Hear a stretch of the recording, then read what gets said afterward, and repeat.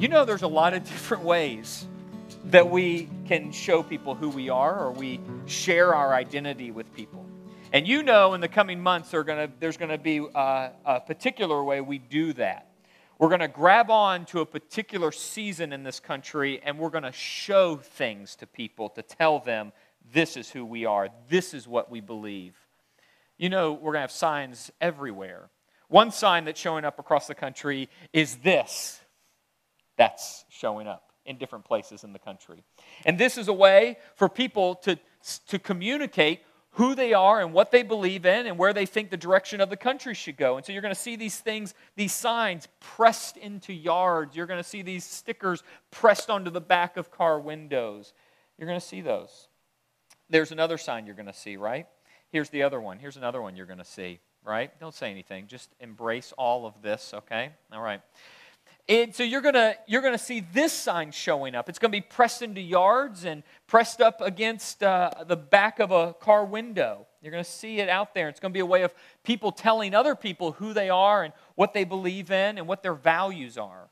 Now, can you imagine if you saw that Biden sign pressed into a yard and then the person in that house said that they believe in smaller government, lower taxes, tighter border control, no abortion. Can you imagine if someone in that house who had a Biden sign in their yard started saying things like that? Well, that wouldn't make any sense. You'd say, you're not a Biden supporter, you're a Republican. Here, let me change the sign for you.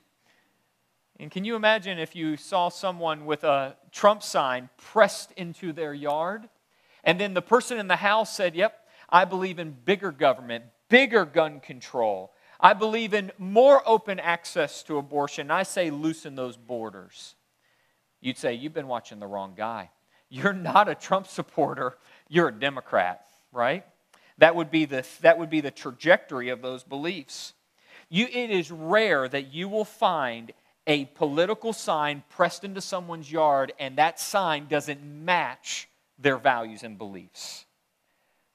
But you know that happens all the time in churches, where someone will say they're a Christian. They'll even show up with certain signs. They may show up at church. They may give some money.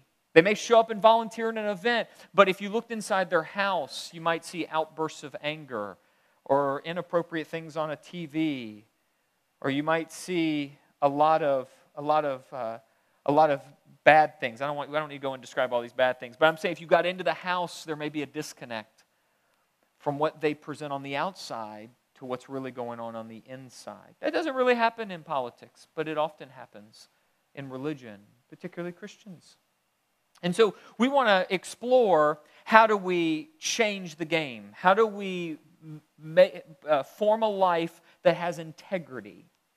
And we're going to take an eight-week journey through the book of Philippians. And in those 8 weeks, we want to do just that. We want to become the kind of people that show, reflect, and know Jesus. And here's the way I want to say it. If I took the next 8 weeks, compacted those 8 weeks into a couple sentences, this is the way we would say it. For the next 8 weeks, we're going to explore what real life should look like for anyone who calls themselves a Christian. What should their everyday life look like? Like a political sign pressed into the back of a car window or into a front yard. What kind of sign do Christians press into their hearts and minds so that people know they follow Jesus? That's the next 8 weeks. And we're going to use the letter to the Philippians to explore that. Now, if you want to know what kind of sign do you need to press into your life so that you look like Jesus and know Him, well, you know the best place to start? With Jesus. Now, it is wonderful that we just spent 47 weeks in the Gospel of Mark walking with Jesus. So we would do well to go back into the Gospel of Mark. That's right. Go back into the Gospel of Mark and just take some snapshots of what was Jesus about. Take a look. I mean it. Mark 10:45. Here's what Jesus says. He says, "For even the Son of Man did not come to be served, but to serve and to give His life as a ransom for many." That's what He was about. He came, His mission, passion was to give His life away. so that he could be a ransom for many, so that he could buy back the life that had been captured by Satan so they could live with freedom. That was what he was about. And so when he took that mission and put it into real life, it took the form of a Roman execution tool. Here's what Jesus said, Mark 8:31. Here's where he lays that down in real life. He says this, "He then began to teach them," this is the disciples, "that the Son of Man must suffer many things and be rejected by the elders, the chief priests, and the teachers of the law, and he must be killed, and after 3 days rise again." So that suffering for many will translate into his death, and it will happen on a Roman cross. Now that sounded ridiculous to the disciples. So much so that one of his disciples, right after saying this, goes to Jesus and says, "You really don't know what you're talking about. I think you've kind of lost your mind. I need to help you understand what your mission really is." And you know what he says that says to his disciple? He says this, verse 32 and 33. He spoke plainly about this, and Peter took Jesus aside and began to rebuke him. But when Jesus turned and looked at his disciples, he rebuked Peter. "Get behind me, Satan," he said. "You do not have in mind the concerns of God, but merely human concerns." The cross was so important, was so central to what Jesus was about, that any attempt to get him to walk away from the cross was considered the way of Satan. And so he made that his central sign. That would be the sign pressed into his life. And it shouldn't be a surprise then that if that was the central sign for Jesus' life, the cross, then guess what would be the case for everyone that followed his way? Well, the cross would also be central to their life. Here's what he says right after he said all of this. He says this in verse 34. Then, right after he just said all that, then he called the crowd to him along with his disciples and said, whoever wants to be my disciple must deny themselves, take up their cross, and follow me. So if you want to follow this Jesus, if you want to look like him, then you also have to have the central sign that he picked up. You have to press the cross into your life also. Your life must take on a cross-formed shape if you want to look like Jesus. Now, if you don't want to look like Jesus, you can pick up a different symbol, a different sign. But if you want Jesus, you're going to have the cross. And so after Jesus came back to life, made death work backwards, and as his followers started taking that message to the world, that this guy died on behalf of the world and then came back to life, now he's reigning, and now his spirit goes into the world, as that message goes out, well, his followers start picking up the same message, the same central sign he picked up. And there's one letter, it's that letter to the Philippians, where one of his disciples, the Apostle Paul, puts the cross at the center of the letter. Literally, right in the center of the letter, he unpacks some of the key elements that he wants to get across to these early Christians. And it's interesting, he writes it from prison. He writes the letter from a Roman prison. Roman prisons weren't nearly as comfortable as prisons today. And yet, as he wrote the letter, he puts the cross at the center. And he wants to train those early Christians to also put the cross at the center of their life. He wants them to have a cross-formed life. So as we begin the 8-week series, what I want to do is step in, not to the beginning of the letter. I want to step into the center of the letter, and I want us to see that as we go for the next 7 weeks, we have to pay attention to what frames the whole. And so it's going to be the center snapshots at the center of the letter that give context to everything else that's going to be said. So we're going to start Philippians 2, verses 5 and 8. We're just taking an excerpt here, okay? Here's what he says. In your relationships with one another, so when you interact with one another, have the same mindset as Christ Jesus. Now he's going to say some things, but then he's going to come to this point. Describing Jesus, being found in appearance as a man, he humbled himself by becoming obedient to death, even death on a cross. So in your relationships with one another, when we interact, you need to be like Jesus. Carry his mind. Have his sign pressed in your relationships. And what is that going to look like? Well, it's going to look like humility. And what does humility look like? It means giving your life for someone else. And what would that look like for Jesus? It looked like a cross.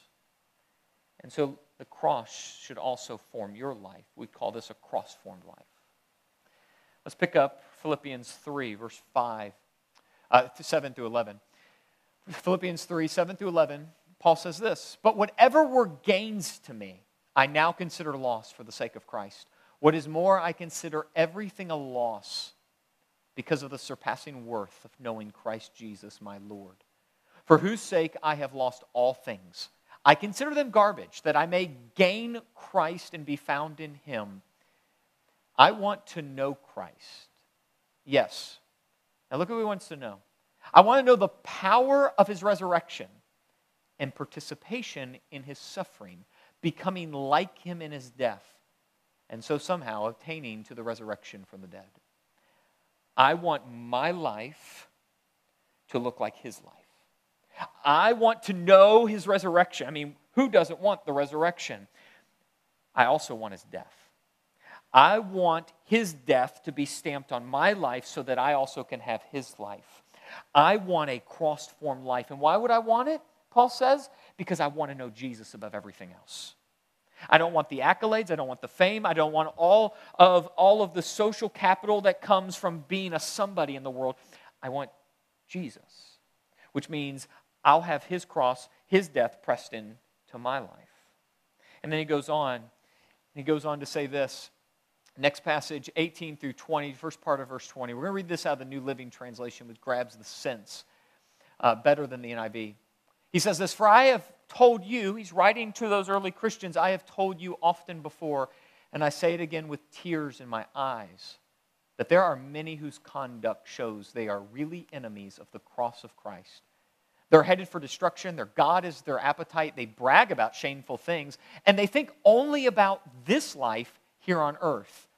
But we are citizens of heaven, where the Lord Jesus Christ lives." So when somebody promotes only this life and only what they can get here, when their appetites become their God, they become an enemy of the cross. But these Christians should have the cross at the center, that sign pressed into their life. And what that looks like is a recognition that they are citizens of a different country, citizens ultimately of the kingdom of God. And so these snapshots sit at the center of the letter, and they tell us that Paul has, above all else, the sign of the cross at the center of what he wants to teach the Christians. I want to summarize those three snapshots this way. Paul wants the cross pressed so deeply into his heart and mind that he would know Jesus above everything else. And he tells the Philippians to do the same. Live a cross-formed life in order to know and reflect Jesus. That's what this letter is going to be about. Every week we're going to see that theme play out. And it's going to have different angles, different dimensions of what it actually looks like to live a cross-formed life. There's going to be some really practical things here. There's things like peace and contentment and joy. And who doesn't want that? All of that comes under the umbrella. It comes within. It's wrapped up in a cross-formed life. You get a cross-formed life, you get everything else thrown in. So what does this have to do with life right now? Like, how would you take even this small introduction and how would you get it down into everyday life right where you are? I'm going to just bring us three questions that are going to help us get to some application right where we are. First question is this that I'm asking is, what sign is pressed into our lives right now? When people look at us, what or who do they see? Now that might be embarrassing. For some of us, when people look at us, they're going to see a football team above everything else, or a baseball team. For some of us, when people look at us, they're going to see worry, or gossip, or ill temper. That's what they're going to see when they look at us. Some of us, when people look at our lives, they're going to literally see a political sign above everything else. Because no matter how many times we step into a church, our lives say the president is the hope of the world. I'm just saying, what is pressed into our lives? When people look at you, what do they see? If you want to know what that is, maybe you could just ask somebody. What do you see when you look at my life? You know why we don't ever do that? That'd be real embarrassing. Yeah. Like, and you know as well as I know, if you put that on Facebook or Instagram, you're probably not going to get a lot of comments. And if you do, they're going to be nice, because who wants to be that mean to you personally on Facebook, right? So I'm just saying, if you want an honest answer, ask someone you trust or don't trust. Actually, ask someone you don't trust. Then you're going to get then you'll get your answer. But you get the point here. When people look at you, what sign do they see pressed inside of you or into your life? All right, so here's another thing I'm asking. This one starts stepping on my toes. The other one did too, but this one really does. Do we want? Emphasis on want. How do you know that's emphasized? You got it. Underline. I want you to pay attention to that. Do we want people to see Jesus when they look at us? Now, this is really getting to the heart of things. If you want to play fantasy football, have you ever not done it? No, if you want to do it, you do it. Why? Because you make the time, you put in the effort, you study the players, and you do it. And you have access. In this world, we often do the very things we want to do. If you want to be at the beach, you will eventually find a way to get to the beach. Often the problem we have is not ignorance or inability. It really drives to desire. In the end, we really don't want Jesus. If we wanted him, if we wanted to look like him, we make the effort to do it. This is typically how other things work in the world. There is an ancient Anglican, we'll call him ancient because he's like 300 years ago. That's like ancient. And he wrote a book where he laid out how in the world would you and I actually begin to be formed in the way of Christ. This book helped form some of the people that really have influenced me, like C.S. Lewis and Dallas Willard. So here's William Law. Here's what he says about this. He says, if you will here stop and ask yourselves why you are not as pious, that's one way of saying holy, as the primitive Christians were, your own heart will tell you that it is neither through ignorance or inability, but purely because you never thoroughly intended it. The things we intend to do, we typically do. One big reason we don't take on a cross-form life is because we really don't want it. So I know one of my big prayers is, God, help me want to want it. Help me want to want it. I think we need to just have that point in front of us as an application to all of this. The third thing I think we have as application is get a vision for a cross-form life. Sometimes our problem isn't just that we don't want it. We don't even know exactly what we want, like what it would look like to want it. I know what the beach looks like. I've been there. So there's a reason that I want to go to the beach. I want $1 million. Why? Because I know what it's like to have a little bit less than $1 million, but it feels good. Now, that's a hypothetical. This really has rarely ever existed in our lives. But I can imagine having $1 million. And so I want it. But get a vision for what a cross-form life looks like. Let me give you the image in my head. I just want to read it to you. This is what I think. My life is like Play-Doh. It's malleable. And it takes the shape of whatever is pressed into it. If I press politics and sports into it all the time, that's the shape it will take. But if I look at the cross and press the cross into it, and then my everyday life will begin to take the shape of Jesus. It will become a cross-form life. Now, this isn't just like an image I have in words. It's something that I originally just thought about in the physical world. Let me just show you what that might look like. So, here comes Trader Joe's.